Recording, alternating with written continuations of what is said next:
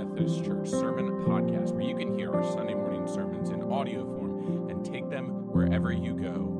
This is the seventh and final week of Easter, and we are going to dive into the text of Paul and Silas getting arrested after freeing a woman from the spirit of divination in Acts 16. A reminder that our services are available in their entirety on our YouTube page.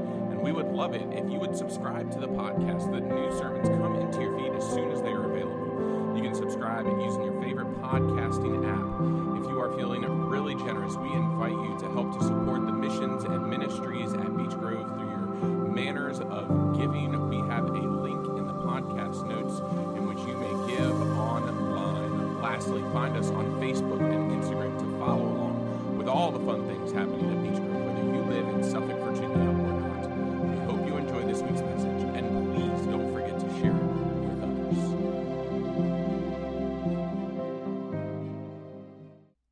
Our scripture lesson this morning comes from the book of Acts, chapter 16, verses 16 through 34.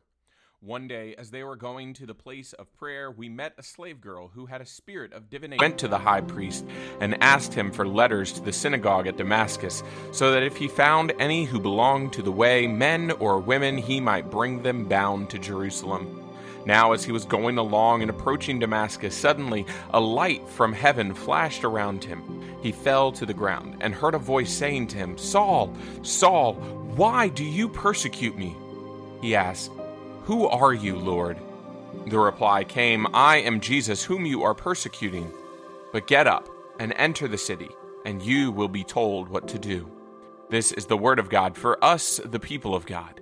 Thanks be to God. Amen. Let us pray. Holy God, may the words of my mouth and the meditations of each one of our hearts be holy and pleasing to you. That through your word for us this day, we would continue on this journey, uncovering our witness and speaking to you and about you with others. In your Son's name we pray. Amen. You know, our witness is probably one of the most important tools that we have in our faith tool belt.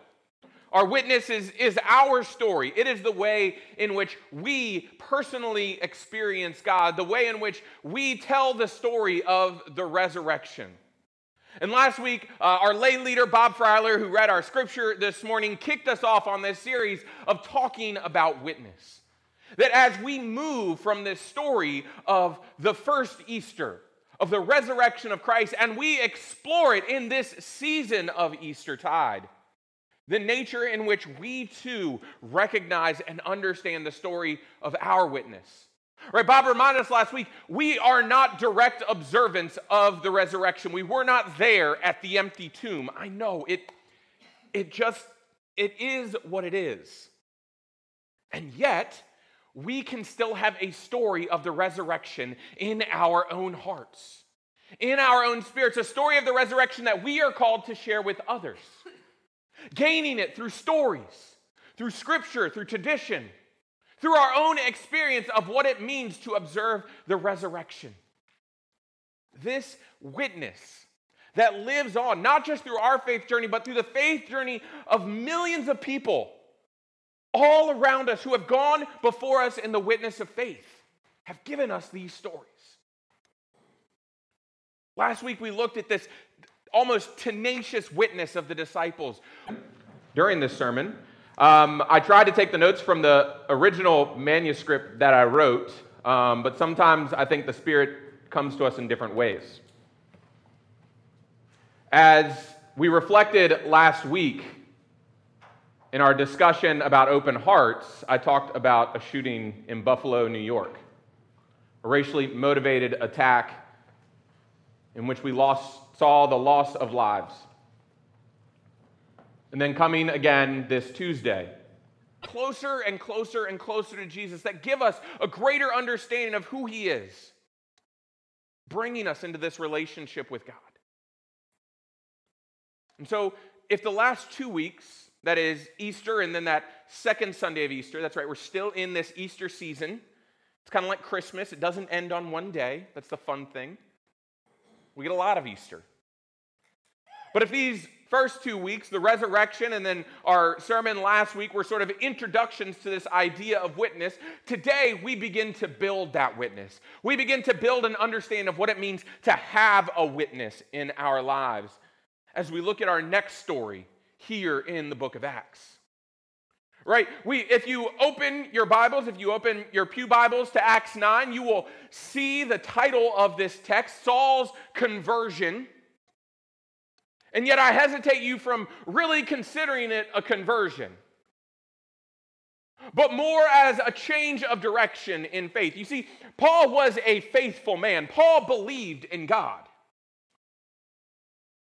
And yet Paul, in connection with many who were a part of the Jewish tradition, felt like this sect, this group of people that had formed around this man named Jesus, were a threat to the faith. Right? What is happening to Saul is not as much a conversion, but a gaining of witness. Right? These early Christians, they were not Christians. That's not how they were defined. They were defined as followers of the way.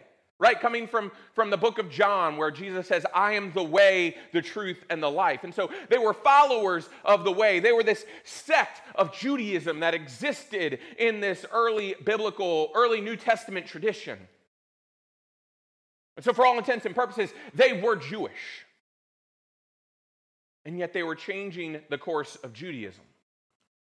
They were changing the understanding of what it meant to be a Jew, and even to what it meant to be a human being. We have to turn on the news, see in our social media feeds, hear in our conversations with others, things that break our hearts. Things that cause our hearts to be troubled. And the question becomes for us, church, what is our response? What do we say in the midst of these terrible, horrific tragedies? What can we do? Enter the sermon that I wrote.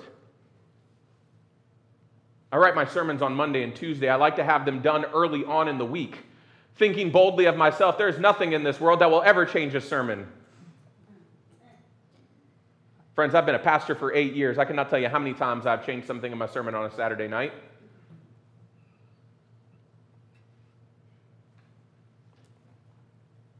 And yet, the words that I wrote early on this week seem to still ring true. Because I think about the witness of the resurrection we are called to offer as the church looks a lot like what happened to Paul and Silas here in the book of Acts today. You see, last week I reflected on that catchy slogan that the United Methodist Church offered up to us, open hearts, open minds, open doors. This week I offer up to you the mission of the United Methodist Church. The why that encapsulates our entire reason for being the church. For those of you who journeyed along in our visioning process, we heard about this why. We heard about this why because it's what fills us with passions to be able to live into the vision that God calls us to do, to begin to answer that question of how, to begin to look at the what's and the ministries that we offer. If you were with us, Jason Stanley encouraged us to wrap ourselves around both the mission that is present in Scripture and the mission of the United Methodist Church, to make disciples of Jesus Christ for the transformation of the world. A mission statement that wraps up within it this scriptural, this biblical ideology that we as the church are called to something greater. We are not called to just have a passive faith where we sit idly by, to learn, to grow, or to judge others. No, we are called to have an active faith that makes a difference in the world. It was very intentional when the Methodist Church chose that word, transformation, as a matter of change. Right? If we look in the dictionary, transformation is a thorough or dramatic change in form or appearance. Right? If we are called to transform the world, we are called to do the very work that is present throughout Scripture. We are called to turn this creation, to make this creation, to make all that are present in creation, and to help in that kingdom-building work that God is calling us to do. At every turn, in every point of our lives, we are seeking to transform, to make this world the kingdom that God has called it to be. To love our neighbor and to make sure that our neighbors are loved. That is the inherent calling that we have in Scripture. And it's this bold proclamation that we see playing out right here in the second part of Acts 16. Right, as we see Paul and Silas, they're continuing their ministry in Macedonia. They have not left that Macedonian area. This entire part of 16, they're in Macedonia. They're not necessarily in Philippi, but they're in that greater area that we talked about last week. They're taking opportunities to preach, to teach, to witness to the folks in Macedonia. And what happens? They begin to be heckled by this woman. This woman who is noted has this spirit of divination in her. And yet what we are also told is that there are those in society who seek to profit off of, to take advantage of, to oppress this woman because of this spirit of divination. And we see as Paul and Silas encounter her, the ways in which our lives are changed, even in the midst of something that may not seem right. Because we can look in this passage and we can see the way that Paul comes in and he almost lashes out at this demon within her to get out, lashes out at this woman. And yet it is in that nature of spiritual liberation that woman experiences that the true physical binding, the true physical chaining of this woman is highlighted. The true injustice is known by the nature in which the spirit leaves her, that spirit leaves her. And from that, we see Paul and Silas arrested, beaten, imprisoned. And in a moment of worship, an earthquake appears and frees them. But no, friends. They do not leave. They do not leave because they know that the physical imprisonment they experience is nothing compared to the physical imprisonment that others experience in this unjust society. They know that their freedom comes in the midst of freedom and liberation of others. Friends, Paul and Silas are causing good trouble. They are causing good trouble because they see what is happening in the world. And they want to correct it. They want to make it right. They want grace and mercy and peace to abide across all persons. And we even see in the aftermath of our scripture lesson today, if you read on in verses 35 and through 39, not only do they offer a witness and testimony to the jailer who puts them in there, but when the magistrates even try to release them, they seek to witness to the magistrates, to know that they are not in there for no simple reason, but they know that as they continue to do God's work, that this will not be the end. And they will continue to help, to fight, and to witness for those who need it. I love that phrase, good trouble. I'm one who gets in trouble a lot. Ask my mother. More than I should, but also about the right amount. Good trouble, as civil rights leader John Lewis would have called it.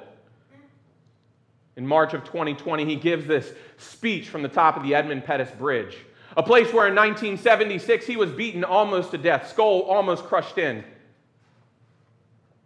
And he says to a gathering of youth, get in good trouble, necessary trouble. And I hear those words ringing in my mind each and every day. The words in 2020 by John Lewis, a culmination of a life of good trouble. A man who stuck by his convictions to fight to make sure that we live in a just and an equitable society. A devout man of faith, bringing the words of his biblical tradition into how he makes sure that human life is valued, cared for, that we do not just throw lives away because we think that something else is more important, but but that we look face to face. We see one another, and we lift one another up. This is trouble that fights for freedom, fights for liberation, and leads to this transformational nature of God's kingdom. I love this quote because it highlights the nature in which we are called to be the church. We're called to cause good trouble. Why? Because we know that this place can be better. We know that we don't have to live in the world where innocent people can be gunned down just for going to school, just for being at a school. We know that people don't have to get gunned down just for being black, just for being gay, just for being anything else. We know that as a church, we can be better. We know that this can be a better place. We don't have to sit back and think that our faith is just going to magically make everything better.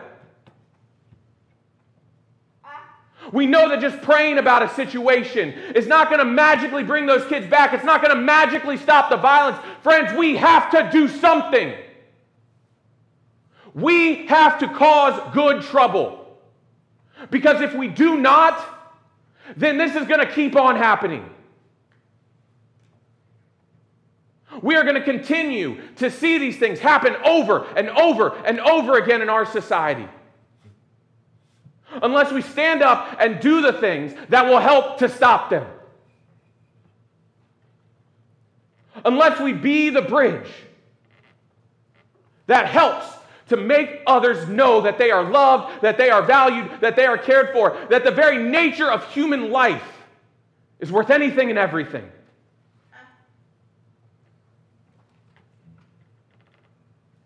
Because, friends, it is so difficult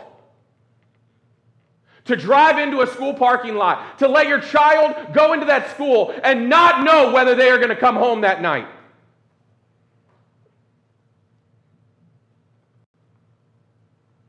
I didn't fully realize it until this time.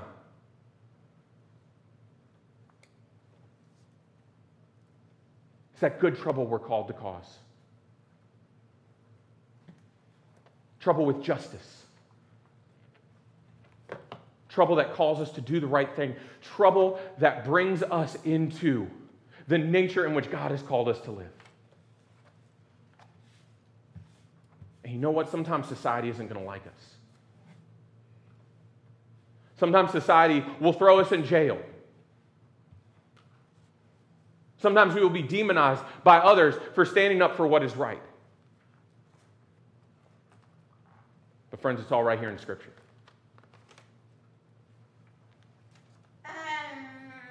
Right?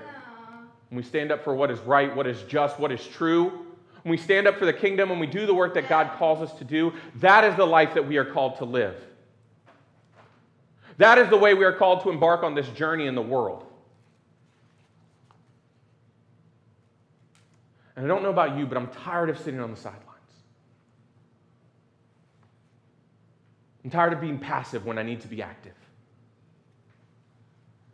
I'm tired of watching friends, family, strangers throughout the world be victims to pain and suffering in all ways, shapes, and forms.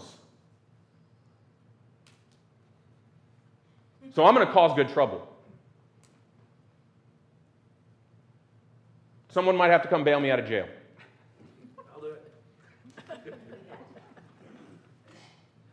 Because, friends, there's no other way to live our faith. There should be no other response. There should only be action to make sure that this is the best society, the best kingdom that God has intended it to be. Not just here in Suffolk, but all over the world. So what's that good trouble that God's calling you towards? Amen. All in God's creation. If I sit here and I ask, who are you? Who are you? Who are you? Who are you? What is the nature of Jesus that lives inside you? What are the experiences? What is the witness that has defined your faith? And when we open ourselves up to that, we gain a greater understanding, a greater knowledge of faith. And it gives us that moment, just like Saul, to pause and hear the voice.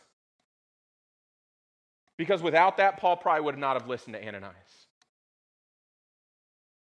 And I have this quote from Darrell Stevens that really invites us to consider that to bear witness is to unburden our neighbors from the agony of an untold story. Right? We're called to be present and attentive, to hear one another's story, and then to care for that story as if it were our own. The story of faith is one in which we acknowledge the witness of those around us. Acknowledge the hurt, acknowledge the pain, acknowledge the suffering,